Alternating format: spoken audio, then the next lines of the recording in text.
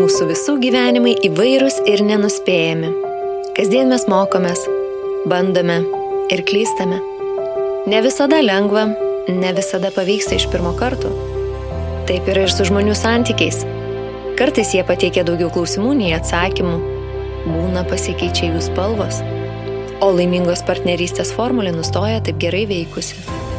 Jeigu ir tu nenori stoviniuoti vietoje ir tiki, kad judėjimas į priekį yra tik mokantis, tuomet tu leidi teisingą plokštelę. Nes čia mes kalbame apie pamokas. Santykiuose, šeimoje, partnerystėje, su vaikais, su draugais ir svarbiausia, su pačiu savimi. Su tavimi vienas pokalbis, viena pamoka. Sveiki, su jumis ir vėl sveikinuosi aš, Indra. Ir jeigu klausote šio podcast'o jo išėjimo dieną, tuomet labinuosi su jumis per Valentino dieną. Dabar svarstau, ar tokių bus. Bet kuriuo atveju išgirdus frazę Valentino diena, mums visiems kyla skirtingos emocijos. Vienus nupurto, kitus užplūsta džiugesys ir fantastiški prisiminimai, o kitiems tai kelia pasipriešinimą ir pasipiktinimą. O man ir mano svečiui ši diena yra ne tik meilės diena, bet ir mūsų gimtadienio diena. Taigi, būdama santykių koučerė ir diena iš dienos dirbanti su moterimis ir vyrais dėl jų santykių gerovės, gimusi meilės dieną, jaučiu tokį norą skirti laiko jūsų santykių situacijoms apžvelgti ir pasidalinti mūsų atradimais kaip poros. Tai jau 2 metai iš eilės į podcastą pasikviečiau savo meilę. Gimusią per meilės dieną savo vyrą Nerijų. Labas, Saulė. Labas, Saulė, ir labas visi, kurie mūsų klausosi. Taip, tai antras podcastas. Ar prisimeni kažką iš pirmojo? Detalių, taip jau viso pokalbio ne. Prieš porą dienų klausėme šiek tiek ištraukų, kaip ten skambėjo.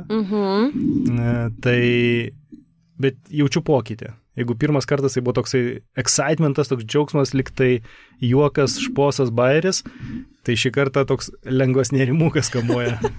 Nes antras kartas ir čia jau pasirodo nebe visai šposas. Aha, ok, o kodėl nebe šposas dabar, kaip tu galvoji? Jeigu kitais metais tai čia iš vis bus tradicija, tada jau čia kažką labai rimto reikia šnekėti. Tai mes net važiuodami pašnekėjom, kad toks lengvas nerimukas jaučiasi man irgi, bet man ir to excitemento jaučiasi, nes kažkaip, fainai noriu. O apie Valentino dieną, tai aš prieš kelias dienas gavau klausimą iš kolegos. Mintis tokia, o kaip čia gerai būtų, kad pavyktų išvengti tos Valentino dienos, to viso skubėjimo, spaudimo, dovanom, širdelėm ir visa kita. Aš taip atsikvėpiau giliau ir sakau, aš tai niekaip negaliu išvengti. Negana to, kad Valentino diena, tai dar ir mano gimtadienis, dar ir mano žmonos gimtadienis. Tai reiškia, kad dovanos, bet kokiu atveju, laikas, kažkoks reikalai ir niekaip kitaip. Dar pakeliu gal kokią širdelę. Nes jau vis tiek negali išvengti. Tai. Bet tai kažkas nori išvengti, ne? Taip. Kaip tu galvoji, kodėl? Todėl, kad čia mano toks spėjimas. Tokios visokios šventės, jos kuo toliau, tuo labiau komercializuojasi viešoje erdvėje. Ir viena, antra, spaudimas. Turi bėgti ieškoti dovanų, turi bėgti ieškoti meilės, turi bėgti ieškoti, kam tas širdeles raudonas dovanose. Prekybininkai kalėdinius žaisliukus nurenka, užneša širdelėmis ir visą mėnesį tave spaudžia. Sakyčiau dėl to. Ir aplinka yra kokia yra. Bet tai yra dar viena proga, kažkaip parodyti dėmesį, meilę savo formatu, kokį tu nori. Nebūtinai to, kurio tau siūlo, ar ne? Man tai atrodo toks prievartos elementas įsijungia, nes man irgi, jeigu kažkas, pušintų, tu turi kažką daryti tą dieną, tai toks iškart pasipriešinimo momentas gaunasi. Bet kai mes kalbam apie meilę ir santykius, kur jau tikrai, jau neskiriam kiekvieną dieną tiem santykiam ir nerodom to dėmesio čia nuolat kažkaip, tai kodėl to nepadarius tą dieną? Papildomai. Taip, gal, bet aš ne iki galo su tuo sutikčiau. Nes tada gaunasi toksai, įgytas refleksas. Valentino diena. Reikia pasakyti, kad myliu, nes paskutinį kartą sakiau prieš metus per Valentino dieną. Dar ir gėlių reikia nupirkti. Nes paskutinį kartą pirkau, praeitą kartą sakiau, kad myliu, tai už praeitą kartą per Valentino dieną pirkau gėlių. Ar tikrai? Bet tada reiškia, ne Valentino dienoje yra problema. Vienareikšmiškai. Na, ne? Taip. Okay. Todėl aš nenoriu jos traktuoti kaip tos metuose dienos, kai būtinai reikia visiems priminti. Vienareikšmiškai, tai Priminkim tiesiog... kiekvieną savaitgalį. Taip, tai tiesiog viena iš dienų, kai turim progą parodyti rūpestį, dėmesį, meilę, šilumą, kas tai bebūtų, ar ne? Nes aš tai irgi esu už tai, kad jeigu savaitės dieną dirbi, tai dirbi. Nuo pirmadienio iki penktadienio. Bet, pavyzdžiui, savaitgalį jau gali parodyti dėmesį, rūpestį ir pasakyti, kad myliu, ar ne? Mano antakiai pakilo. Niekas nematot. Čia reikėtų suprasti. Kad neduot spaudimo, kad kasdieną. Per savaitę negaunu dėmesio, nes nuo pirmadienio iki penktadienio dirbi. Tu irgi dirbi, mes visi dirbam. Tai dabar pasakyk, kaip atrodo mūsų santykiai. Okay. Tai va, visi girdėjot, išaiškėjo viskas. Tai pasidalinam savo matymu dėl Valentino dienos. Aš sakyčiau, nieko nelaukiam ir judam prie klausimų, kuriuos uždavė mano sekėjai. Žodžiu, prieš podcastą visada kviečiu klausti to, kas yra įdomu ar apie mus, ar apie santykius, ar apie santykių kažkokius iššūkius. Ir turim visai nemažai tų klausimų, tai nieko nelaukiam ir važiuojam prie jų tada, gerai? Man jau šiek tiek ima nerimas, bet važiuojam. Okay. Tai pirma, ką mes turim, kaip bendrauti su labai uždaru vyru, kaip elgtis po vyro žeminimo ar žeidimo, jei jis tiesiog laukia. Čia iš tokių 2 dalių susideda. Tai kaip bendrauti su labai uždaru vyru.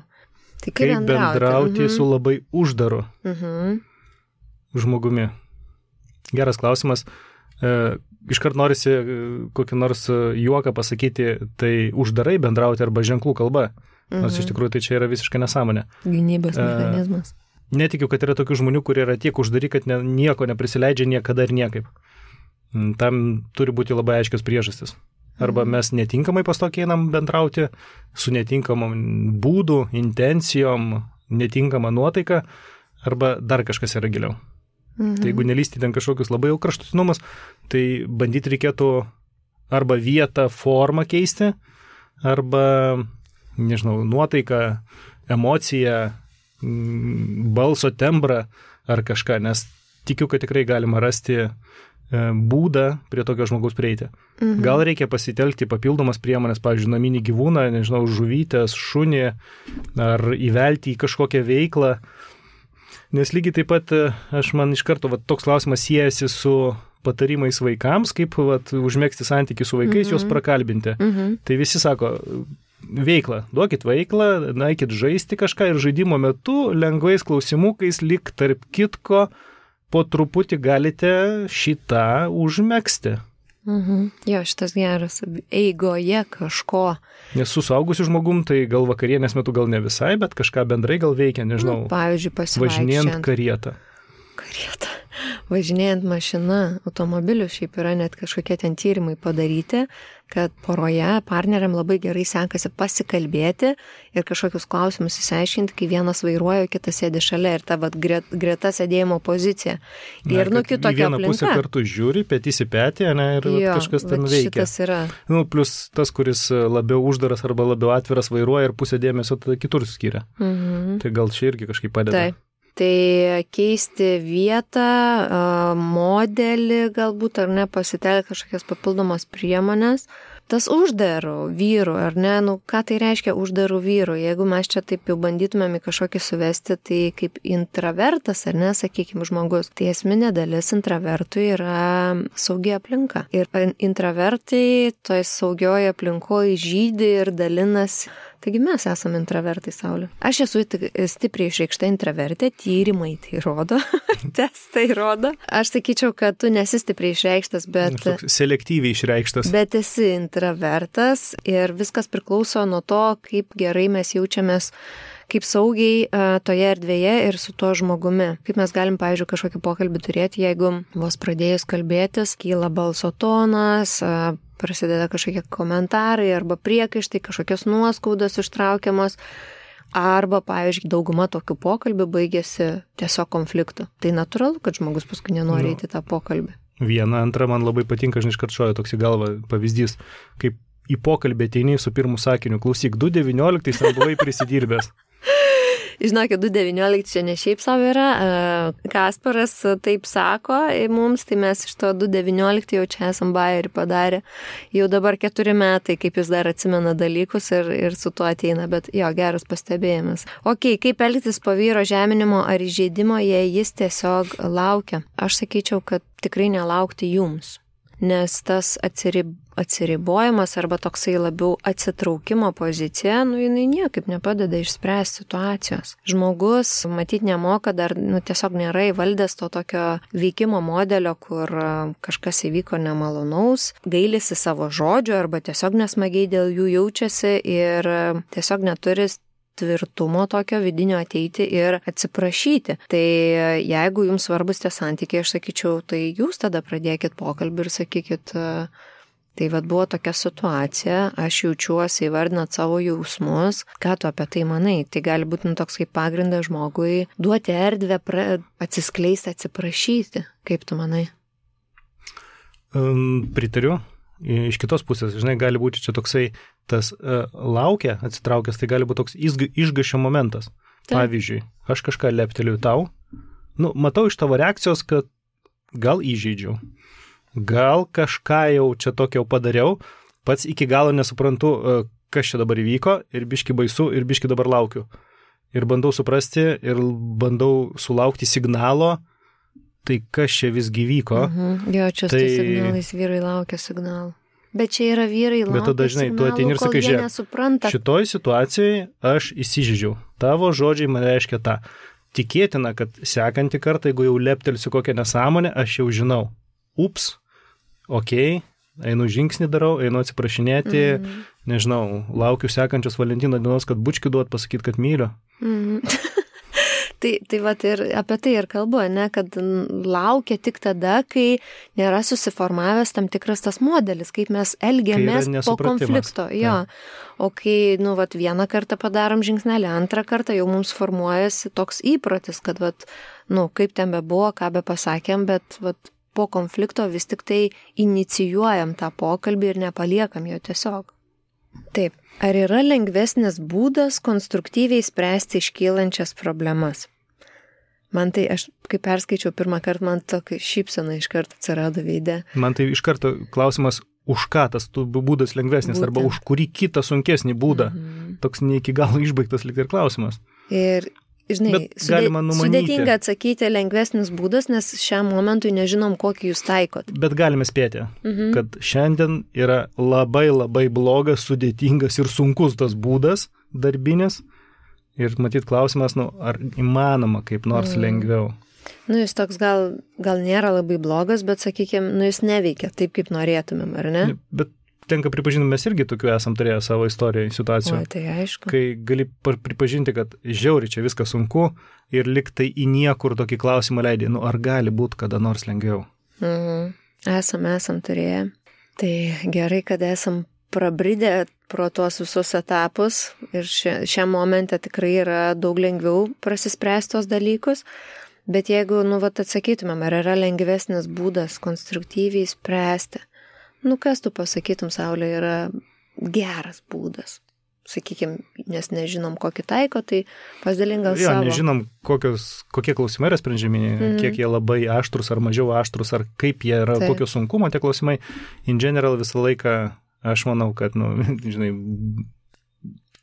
pasikartosim 100 kartų, esam sakę, reikia tiesiog ramiai išsakyti savo matymą ir supratimą. Komunikuoti, ne? Jeigu, pavyzdžiui, nesusitarėm, ar tai yra spręstinas klausimas ar ne, man tai yra problema, tau ne.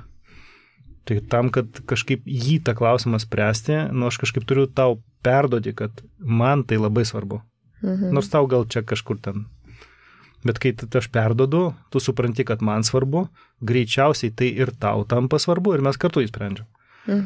Kitas yra variantas, kai sprendi klausimą, tu į šiaurę, aš į rytus. Ir kaip dabar mums surasti, kad mes kartu eitumėm? Tu į vieną pusę nori, aš į kitą. Padeda kompromisų kelias. Gerai, šiandien einam tavo keliu. Bet sutarkime, kad sekantį kartą eisi mano keliu.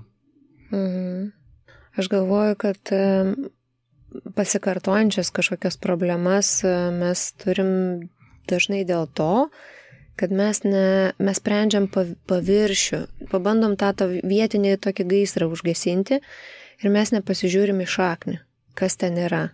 Ir kai mes neišsprendžiam giluminių situacijų, kas ten yra iš tiesų, kas glūdi po tais mūsų iššūkiais ar pasikartojančiais konfliktais, tai mes grįžtam prie jų, nes mes užsisukam sprendime, kuris yra tik tai paviršinis. Ir natūralu, kad man atrodo, kad čia yra labai dažna tokia priežastis. Jeigu tai yra atskiros kažkokios ir nesusijusios ir vis naujos problemos, tai tada reikia matyti tavo tą kelią atsižvelgti.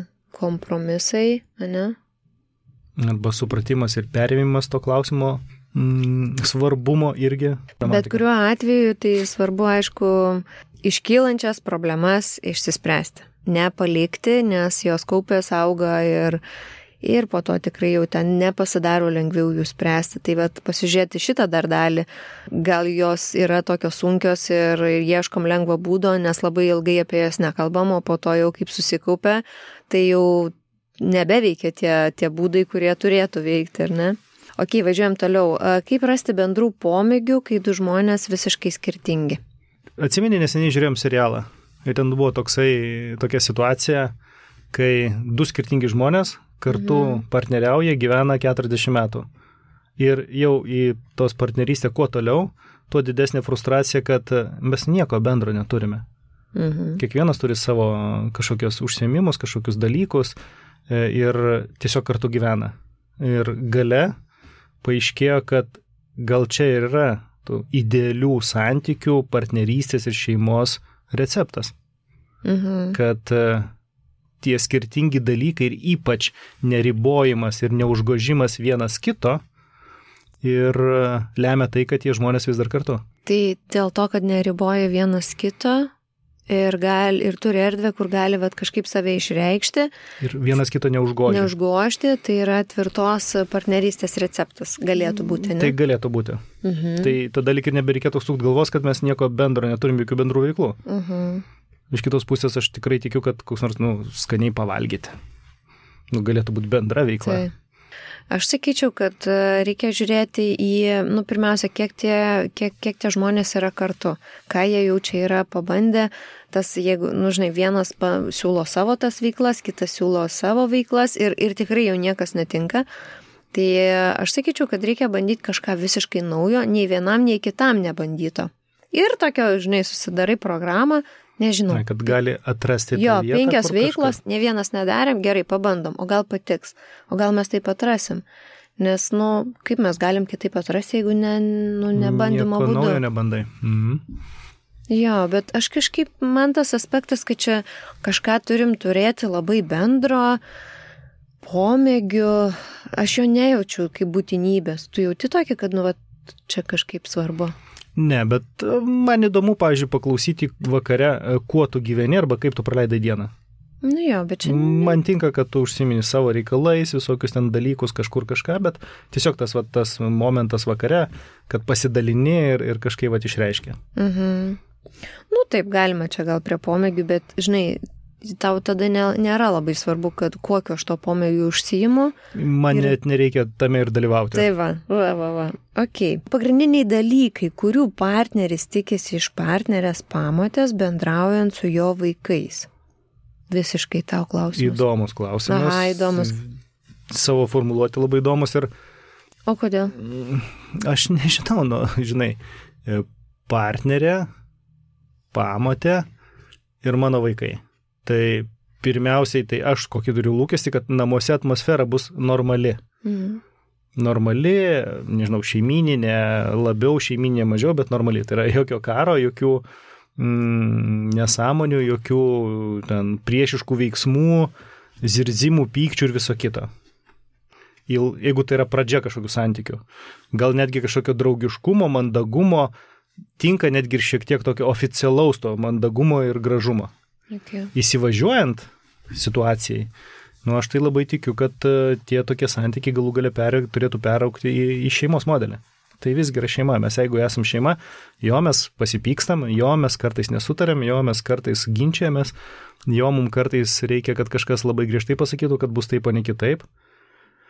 Reikia brėžti ribas visiems ir vaikams užbrėžti ribas, ir vaikai turi mokytis užbrėžti ribas ir panašiai. Ir tų konfliktų niekaip neišvengsi, bet tai turi būti šeimos modelis. Pagarba, atviras bendravimas, vienas kito supratimas ir draugiškumas. Mhm. Bet čia ilgainiui. Tos niekada neteina per pirmą mėnesį arba per pirmą savaitę. Tikrai dažnu atveju, priklauso aišku nuo vaikų amžiaus, tas neteina net ir per pirmus metus. Tačiau turint labai aiškiai kryptį ir sistemiškai dirbant, viskas yra įmanoma.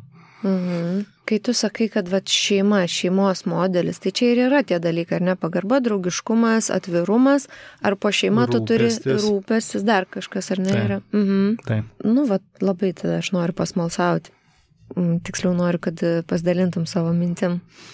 Tai kai tu sakai atvirumas, ir čia mes kalbame apie vieną iš tokių pagrindinių dalykų, ko partneris tikisi iš pamotės. Kaip tada tu praktiškai tą papasakotum, kaip tas atvirumas turėtų atrodyti? Pagarbą, žinai, mes įsivaizduojam daugiau mažiau, bet, pavyzdžiui, pažiūrėkime, atvirumas, rūpestis, tokius. Labai paprastai situacija, ne? Pareina dukra iš mokyklos, man papasakoja kokią nors keistą situaciją, ne visai malonę gal, bet pavyzdžiui, tau kaip pamotė nepasakoja. Ir čia yra keli dalykai. Jeigu jinai grįžta, bet tu esi namie, jinai tau nieko nepasakoja, tau sako, viskas okei, mokyklai viskas gerai buvo, man grįžus, taiga sako, čia, žinok, buvo reikalų. Tu klausai, apakus, o kaip čia, kodėl nieks man nieko nesako ir viso buvo kito. Taip. Tai konkretus pavyzdys. Okay. Tai čia pamotės vaidmuo ir ko tada tu tikėtumės? Nesusiję, čia yra apie atvirumą. Šeimos modelį atvirumas reiškia pareina dukra, ar aš namie, ar tu, kaip pamotė, jeigu taip jau ant rolių pereikim, tėtis ir pamotė, nesvarbu. Atvirai papasakoja, kaip praėjo, ar gera situacija buvo, ar prasta situacija, reikia patarimo, nepatarimo, whatever. Okay. Bet tada svarbu paminėti, ar ne, kad tie vaikai turi irgi matyti tą pavyzdį atvirumo ir iš tos pamotės. Vienareikšmiškai. Ne? Nes kitaip nesuveiks. Nebūna žaidimo į vienus vartus. Okay. Gerai, o jeigu rūpestį dar pažiūrėtumėm. Nes aš manau, kad klausančios pamotės ar patėviai, jiems svarbu išgirsti tokių praktinių pavyzdžiukų, kurių mes turim, man atrodo, perikaupę. Rūpestis. Įdomesnė vieta. Man tai iš karto, kaip taisyklė, tai yra, žinai, pasirūpinti ten kažkokiais dalykais, tai nėra rūpestis. Rūpestis tada yra, kai kažkas yra tau sunkaus. Tai gali būti sirgi, gali būti prastai jautiesi, gali labai nesiseka darbe, kažkokia krizė kažkur aplinkui. Ir rūpestis tai reiškia, kad tavo artimas žmogus, šeima, vaikai, tą pastebi ir pasirūpina tavim, tau parodo specialiai dedikuotą dėmesį. Atneša kaldrą, apkabina, gal kažkokio, nežinau, kavos puodelį, arbatos atneša, sulčių, nesvarbu. Tai yra tas toks rūpestis. Ir šitoje vietoje aš galvoju, kad reikia tik tai nepasimauti ant paauglėjančių vaikų kabliuko. Jie niekada neduos ir nerodys, kad jie kažkaip tą rūpestį įvertino. Bet pabandyk vieną kartą to rūpesčio neparodyti ir liksi kaltas nuo 19 metų. Gerai, čia pastebėjai. Nes bus, kad tada man buvo blogai, tu man neparodai rūpesčio. Ja. Gražiai tu apibūdinai, kad tiesiog tas buvimas tuomet, tokiom aplinkybėm, kai mums reikia to labiausiai, ne? Pastebėjimas, kad mums to trūksta ir tos tada dėmesio, rūpesčio suteikimas tokią formą, kaip mums reikia tuo metu labiausiai, ne? Tai čia gal tinka tas klausimas, kaip mes naudojam, kaip aš galiu tave palaikyti. Vienareikšmiškai taip. Sudvejojai. Ne, išlaikytą pauzę. Okay. Gerai, taip. Kodėl vyrai užsiplėskė iš oro? Atrodo viskas gerai ir pasimaišė kėdė vidury kelio ir jau uraganas. Niekas nevyksta iš oro. Ir jeigu tikrai yra toks matymas, kad čia nieko nebuvo ir tiesiog žmogus užsiplėskė ir įvyko uraganas, tai yra labai stipri apgaulė. Tai yra netiesa. Tikrai kažkas įvyko arba vyksta jau ilgą laiką. Ir kėdė yra tik trigeris, kuris parodo, kad mano poreikiai, mano norai, mano kažkokie dalykai yra neišpildyti.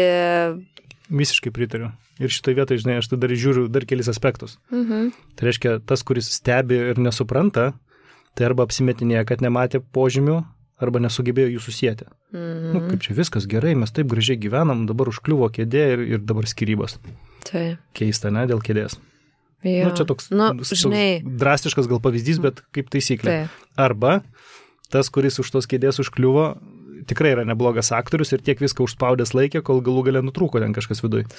Jo, arba manipuliuoja. Tada gali gal ir nepastebėti.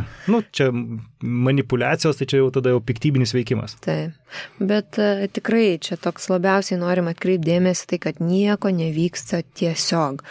Aš jau ir savo socialiniam tinkle dalinuosi, kad mes net ir vaikus jau esame išmokę ir jie su draugais bendraudami sako, kad jeigu kažkas atsako, čia tiesiog taip įvyko, tai jie jau sako, nieko tiesiog nevyksta. Niekas neįvyksta iš oro.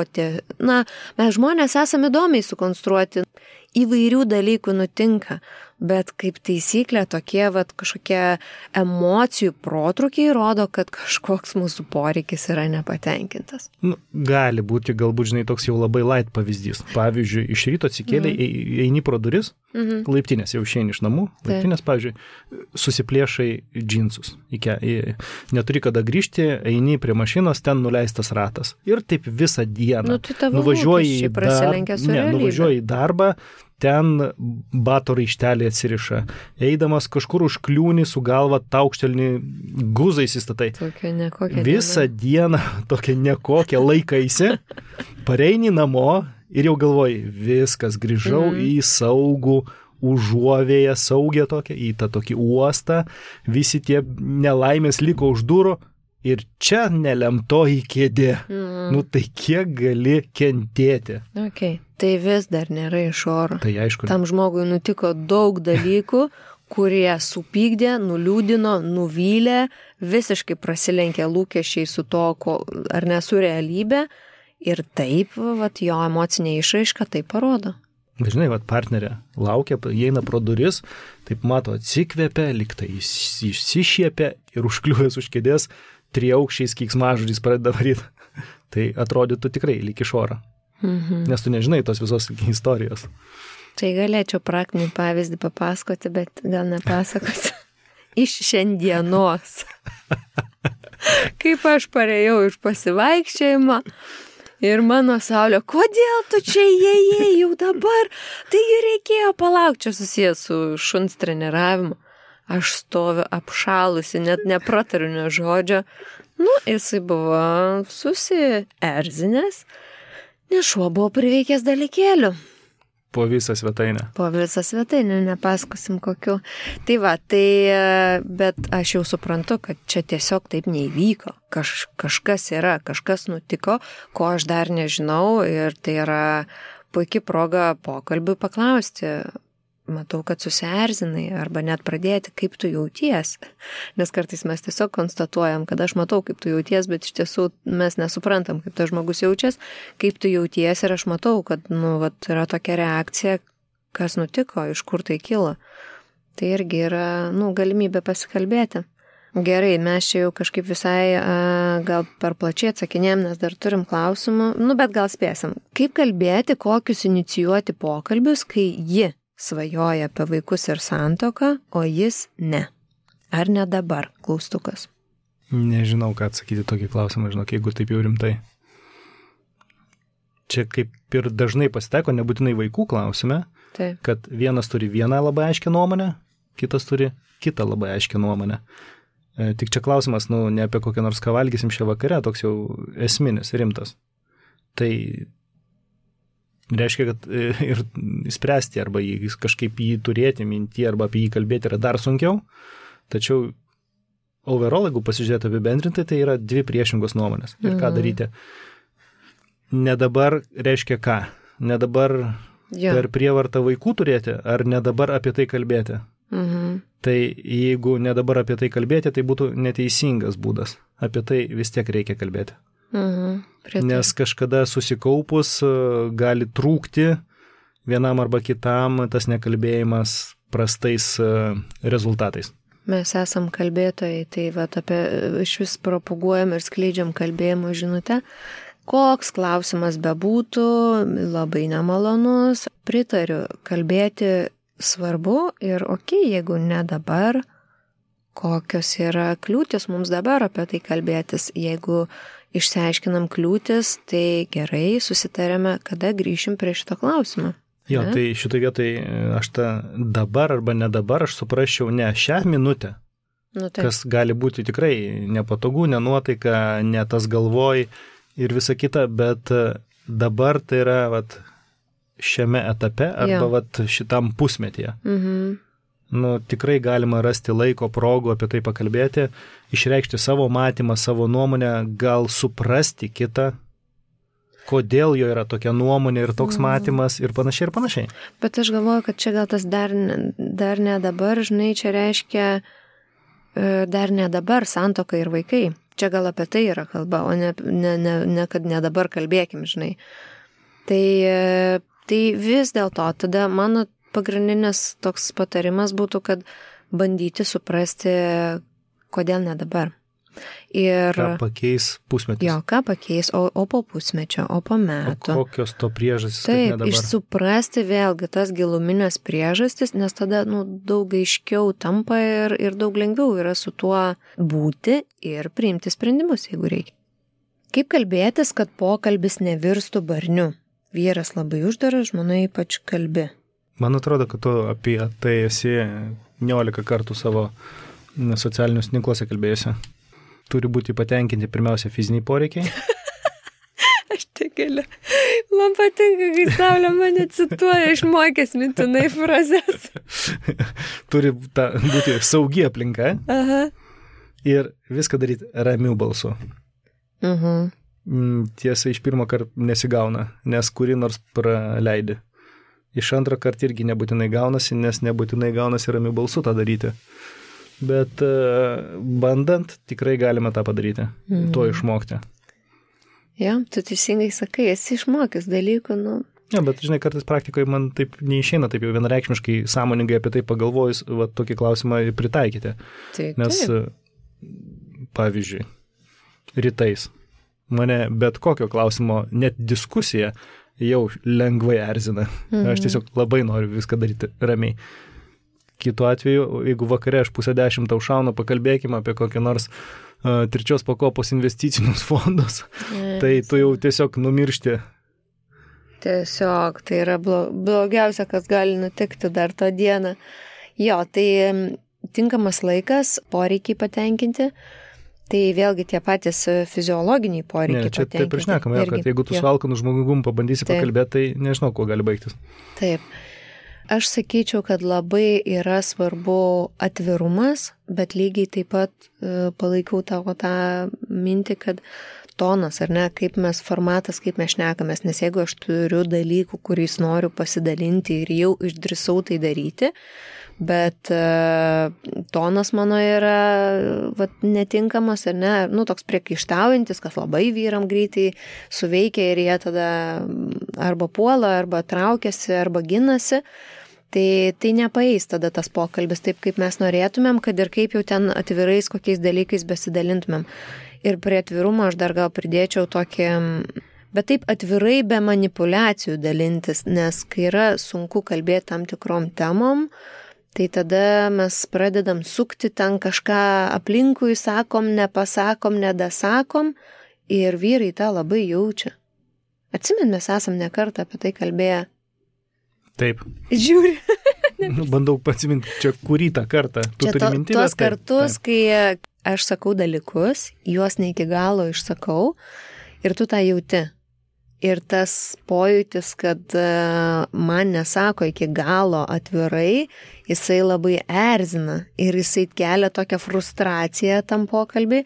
Ir kas įdomiausia, tuo metu aš galvoju, kad aš iš tiesų labai atvirai visko dalinuosi ir nieko čia aplinkui nevinioju, o tada viskas jau nueinu į savo erdvę arba ten kitą dieną grįžtu į tą pokalbį mintimis ir aš suprantu, kad taip ir buvo, aš nepasakiau tiesiai šviesiai. Ir man tada tai iškart šviesi, kad tai, politikuoja, greičiausiai kažko nedasako, Tai va. o tai reiškia, turi kažkokių slaptų kėslų. Tai va, tai taip atrodo kaip manipulacija. Kažką čia nori su manim padaryti ir tiesiai šviesiai nesako, ne? Taip. Tai va, tai atvirumas be manipulacijų, poreikių patenkinimas ir netgi, taip gal sakyčiau, reguliarumas. Jeigu jūs susėdat per pusmetį kartą pasikalbėti ir per tą pusmetį turi dalykų, kurių neaptarėt per tiek laiko, tai vėlgi, kaip ir minėjom prieš tai, yra susikaupę tiek reikalų, kur jūs tiesiog nebesat įgalus išspręsti juos kokybiškai ir be konflikto. Arba tie klausimai, žinai, apauga tokiom frustracijom, kad ten tikrai nebeįmanoma net pradėti apie tai kalbėti. Taip, tai įsivaizduok, pusę metų aš rūpinosi viena kažkuo. Ne? Tai kokios aš esu stadijos po pusę metų ir kaip aš tada tai komunikuoju? Kad aš jau pusę metų ariu, tai va. O jūs visi užknisat ir jūs reikia visus ištaškyti. Jau arčiau to, nes aš ariu, tai čia toks gražus dar, o jei ištaškyti jau į tikrovę panašiau. Gerai. Koks būtų jūsų patarimas porai, kai jiems yra sunku rasti sąlyčio taškų? Mes jau kaip ir palėtėm šitą, ne? Ten buvo apie pomėgius šiek tiek. Ten apie bendras veiklas ir pomėgius, tai. Apie sąlyčio taškų ir kaip išbūti visko nesugriovus. Aš tai vėl tada grįšiu prie to klausimo, žinai, kaip mes įsivaizduojam, kas yra tie sąlyčio taškai. Bendras supratimas apie ateities gyvenimą ar tiesiog bendros veiklos? Ar važiuoti pas tavo ar pas mano tėvus, ar overall, nežinau, aš noriu gyventi Klaipėdoj, tu būtinai kur nors, nežinau, Milane ir jokių šansų, kad mes čia kažkaip kartu sutartumėm. Vėl priklauso nuo situacijos ir kas turima mintyje labiau. Ar tai gyvenimo, ar ateities vizija, ar gyvenimo būdas, ar kažkokie, nežinau, paprastesni dalykai. Man atrodo, kad čia yra kalba apie tai, kad kai mes kurį laiką neskiriam sąmoningai dėmesio rasti savo santykiuose tų sąlyčio taškų, neleidžiam laiko kažkokio dedikuoto kartu, neturim pokalbių, neturim kažkokių veiklų, kurios mūsų artinu, mes pamažu pradedam driftinti į skirtingas kryptis. Ir kai mes nudriftinam, mes tada susižvalgom ir suprantam, kad mes labai nutolom. Ir tuomet jau rasti to sąlyčio taškus pasidaro labai sudėtinga. Bet aš žinau, nuo ko pradėti. Sakyk. Nes vis dar yra bendra istorija, nes kažkada buvot susitikot, kažkada buvot kartu, tų taškų buvo ir tik paskui pradėjo driftinti. Tai visą laiką gali grįžti į kažkokį tašką. Gali bandyti grįžti. Žinai, tokiems nostalgiškiams pokalbėms ar atsimeni, kaip tada buvo? Marokė. Ant to stogučio pusryčiaujant. Pokalbiai su prisiminimais. Iš karto šipsenėlė tavo iš karto jo lūpose ir prisimenu. Aš iš tavęs juokiuosi šipsenėlė. Tai gera mintis, bet aš dar tokį pridėčiau momentą. Kaip rasti sąlyčio taškų? Pirmiausia, pagalvoti apie tą partnerį ir apie santykius iš tokio kampo. O ar aš vis dar noriu būti su šito žmogum?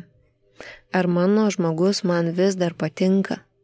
Ar aš jį gerbiu, ar jis man rūpi ir nebandyti kažkaip jau iš karto čia fiksinti tos santykius, o pagalvoti, kaip taip įvyko, kad mes esam tokiam taške, kad tų sąlyčio taškų dabar neberandam. Aišku, tai labai svarbus klausimas, kiek ilgai tų sąlyčio taškų nebėra. Jeigu 10 metų mes gyvenam atskirai. Tai pasižiūrėti, kodėl mes nerandam tų sąlyčio taškų ir gal tam yra kažkokia priežastis. Tai tiesiog staptelti ir įsivertinti, ar mano žmogus vis dar mane žavi, ar jis man patinka, ar jis mane traukia. Visi šitie dalykai, kurie rodo, kad vis dar verta ieškoti tų sąlyčio taškų. Nes tai yra investicija, pastangos ir ilgalaikis darbas. Taip. Ir žinoma, taip pat eigoje išsiaiškinti ir ar jūsų partneris vis dar to paties nori. Tų sąlyčio taškų rasti turi minti. Mes pasižiūrėjom dar čia truputėlį tų klausimų, taip turim net netruputėlį ir laikas ribojamas, bet pabandysim tada gal greitai atsakyti šitos, pabandom? Bandom. Gerai. Kaip atrasti vėl jausmus vienas kitam, kai trimetė aplinkui zuja, o artimųjų šalia nėra? yra vaikų darželiai. O, wow. Aš suprantu, kad čia tik iki pietų, pavyzdžiui, būna. Arba tik iki ankstyvo popiečio. Gerai, sakyk. Kartą per mėnesiuką tikrai gali pasimti atostogas, jeigu ten darbais užsivertęs. Okay. Ir nuvedė 3-metę į darželį ir turi savo laiko. Kažkaip daycare, ne, nes gal nelanko darželio.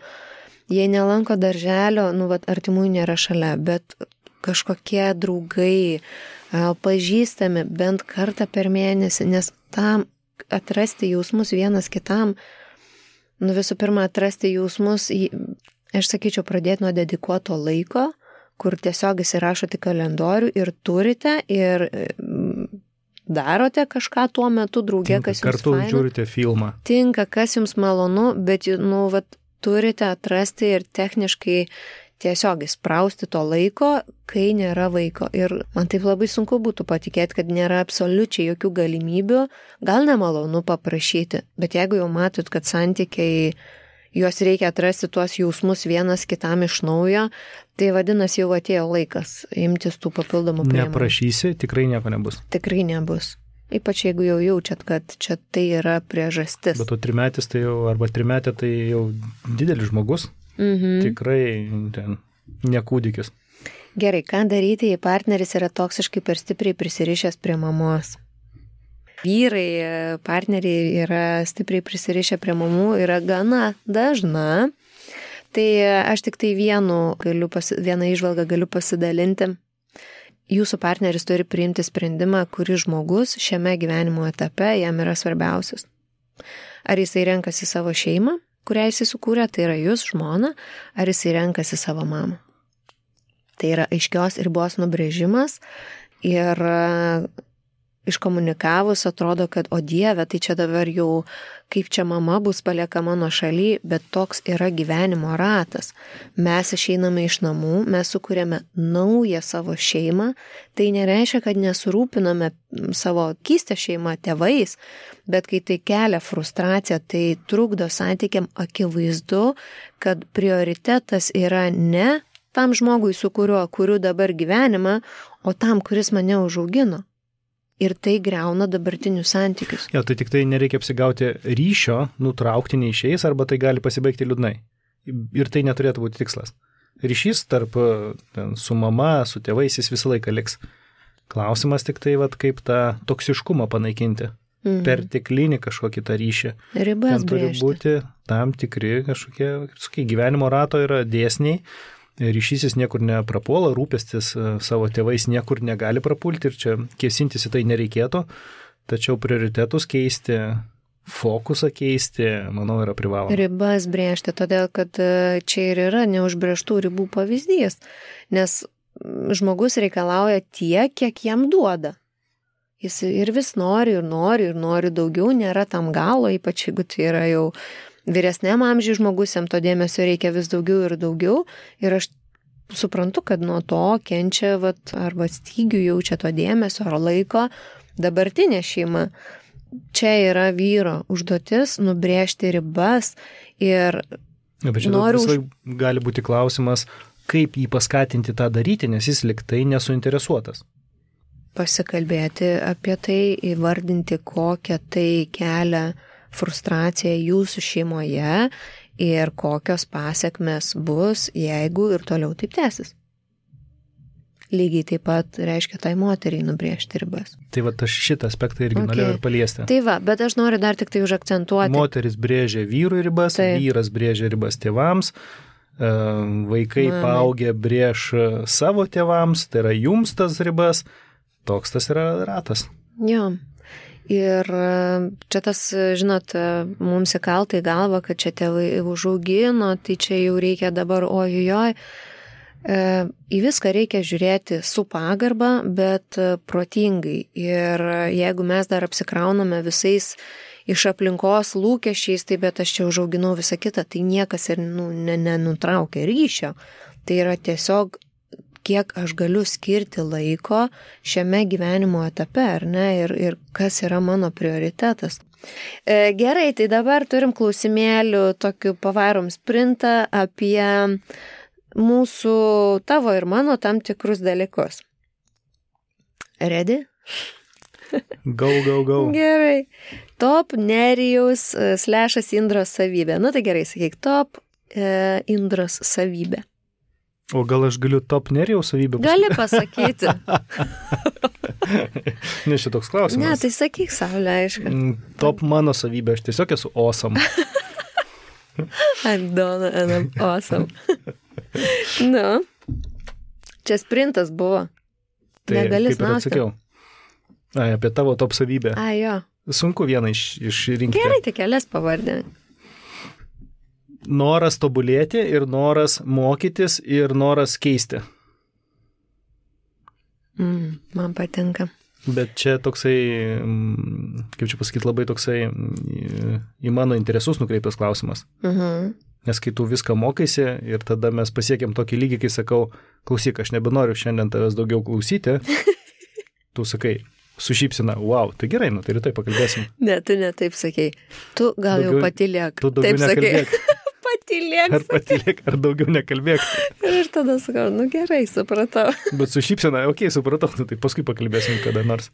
Ja, tai ne visada tai buvo ir kai pasakydavo, gal baigim šitą pokalbį, būdavo, kaip tai baigim, mes dar nieko neįsiaiškinom, aš nieko nesuprantu. Reikėjo daug dirbti, kad čia būtumėm, nu fainiai. Gerai, neturėjau, kol čia komentavau, nepagalvojau apie tavo, bet top tavo savybė, aš sakyčiau, kelios tokios kantrumas, nuoseklumas su kantrumu kaip kada. Ir palaikymas, ir didžiulis palaikymas. Milžiniškas. Tam, ką įvardinai kaip mano top savybė, tai tam sulaukiu labai labai daug suporto iš tavęs. Dėl kantrumo tai gal ne visada ir ne taip jau sistemiškai ir stabiliai, bet tarkim. Ilgoj perspektyvai žiūrint, jo, kantrybė yra tavo dalykas vis tiek. Mes gal šiek tiek keitėmės rolėmis laikui einant, kai mes sustikom, tu buvai ta kantrybės ola, o aš buvau visa tokia nerami ir čia ir be tikėjimo, ir nerami, ir viskas neaišku, o tu taip sakai, viskas čia bus gerai, viską čia mes padarysim, o tada jau persilaužė į priešingą pusę, tada abu buvom jau, kad abu neramus, abu nekantrus, o dabar jau aš turiu ir tos kantrybės, ir tos ramybės daugiau, pas tave jos šiek tiek sumažėjo, bet tu jos turi vis tiek dar. Tai gerai. Ar gerai apibendrinu? Puikiai. Pritari? Puikiai. Gerai. Gerai. Ar yra kas erzina vienas kitame? Tai aišku, kitaip negali būti. Pasakok. Sprint. Gal tu nori pradėti? Taip, aš žinau. Mane erzina laiko planavimo įgūdžiai. Šiek tiek tobulėja su laiku, bet prasta situacija. Ir kas mane dar erzina? Ką žinau, kai reikia maisto sąrašą planuoti, žiauriai užknisa. Nu tiesiog labai, bet čia net Čia sąrašas užknisa ar aš užknisu? Kad reikia tai daryti ir tada ten reikia kalbėtis, galvoti apie tuos dalykus, ką ten, kaip padaryti, ką nupirkti, bet čia ne tavo dalykas, tai palauk, dar aš gal surasiu kažką, tai tu mano vardink. Nu, aš vis dar, žinai, mane vis dar išmuša, kai ypač ginčo metu, tu pradedi šokinėti nuo lokalių dalykų prie globalių, grįžti atgal ir tada vėl kažkaip apibendrintai tai pradedi šnekėti. Aš tada pametu mintį, čia mes apie situaciją, in general, ar vėl apie situaciją, ar apie tai, kas buvo 2019, ar tiesiog viskas yra žiauriai blogai. Bet pripažinkim, Saulė, tas yra stipriai pagerėję. Tobulėjai. Aš jau dabar sugražinu prie esmės ir ką mes nuo ko pradėjom. Tobulėjai, bet vis tiek tas erzina. Matyt, šitą būdo savybę mane visuose žmonėse erzina, nes aš ten nebesugaudau reikalų tada. Apie ką mes konkrečiai kalbame, tada ką mes turim konkrečiai išspręsti, ar kažkokią vietinį čia va dabar reikaliuką, kur va išsprendėm ir viskas, užgesinam gaisriuką, ar mums iš principo reikia sisteminių kažkokių pokyčių, kur tokios situacijos net nesikartotų, nes reikia iš principo pakeitimus daryti. Ok, gerai.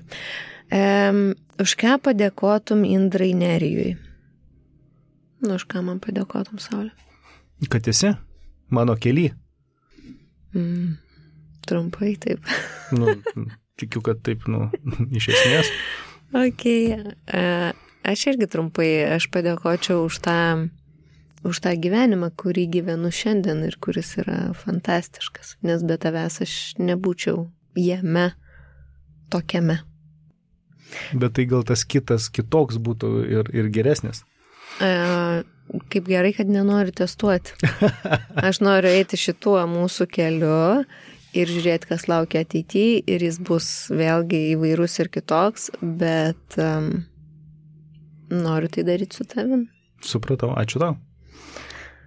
Myliu tave, Saulė. Ir aš tave. Turim laiko dar kokiam 2 klausimam, bet trumpai. Gerai, tai nebeliko daug klausimų. Kuris pirmas prisipažino apie savo jausmus? O, žiūrėk, čia kaip su mūsų prisipažinimu. Ką tik apie meilę. Nu, tu? Tai jau tikrai, kad ne. Tai reiškia aš. Taigi tu pasakei, kad myliu pirmas. Taip. Taip. Tai va, Nerijus prisipažino, Saulė. Nevadinu Nerijum, tai taip keistai net pasakiau ir išgirdau. Ok, tai su klausimais, matyt, šiandien baigiam, gal mes kažkada grįšim, gal padarysim kažkokią irgi klausimų atsakymų sesiją dar, bet šiandien aš labai noriu pabaigai pasidalinti tais dalykais, kuriais mano Instagram auditorija pasidalino kaip tais, kurie suteikia daugiausiai laimės santykiuose. Bendrumo jausmas, maži dalykai, kuriuos darau dėl partnerio ir jis pastebi tai. Kai gali pasikalbėti, palaikai vienas kitą įvairiose gyvenimo situacijose, kai žinai, kad esi ne viena. Pasitikėjimas vienas kitu ir pagarba, apkabinimai, kai sunku. Kai grįžus namo pasitinka apsikabinimas ir dėmesys, pagarba ir pasitikėjimas. Kai mane girdi, kai išgirsta smulkmenas ir atsimena, kai leidžia išbūti piktai. Juokas, linksmumas, lengvas jausmas, kuris yra rezultatas saugios savijautos. Kai esu išgirsta ir suprasta. Bendrystė, rūpestis, dėmesys man, prisilietimai, išvykos, saugumo jausmas, pokalbiai. Rūpestingumas, priėmimas tokios, kokia esu, kai nereikia apsimesti geresnė nei esu. Bendrystės jausmas, fizinis ir dvasinis artumas, ryšys ir supratimas, kai galiu pabūti viena. Pirmi bendri kartai, palaikymas ir pagarba tam, kas brangu man. Fainai, ne? Nu, super. Iš tikrųjų taip ir yra, jeigu taip žmonės sako. Taip ir yra. Tai nepamirškim vienas kitam duoti to dėmesio, meilės, rūpesčio, ne tik laukti, bet ir duoti. Ir duoti tokią formą, kuri yra pati maloniausia tam mūsų žmogui. Ir aišku, nelaukite Valentino dienos. Nelaukite Valentino dienos, bet galite tai pasinaudoti kaip progą papildomai parodyti savo meilę savo žmogui. Taip? Vienareikšmiškai tikrai taip. Gerai. Ačiū, Saulė. Bučkis tau. Bučkis. Pakalbėki. Ant kalėdinės eglutė su pasraibusios glutės. Tu ateik į pasimatymą. Tu ateik į pasimatymą. Kai visi tararara jau seniai supratom.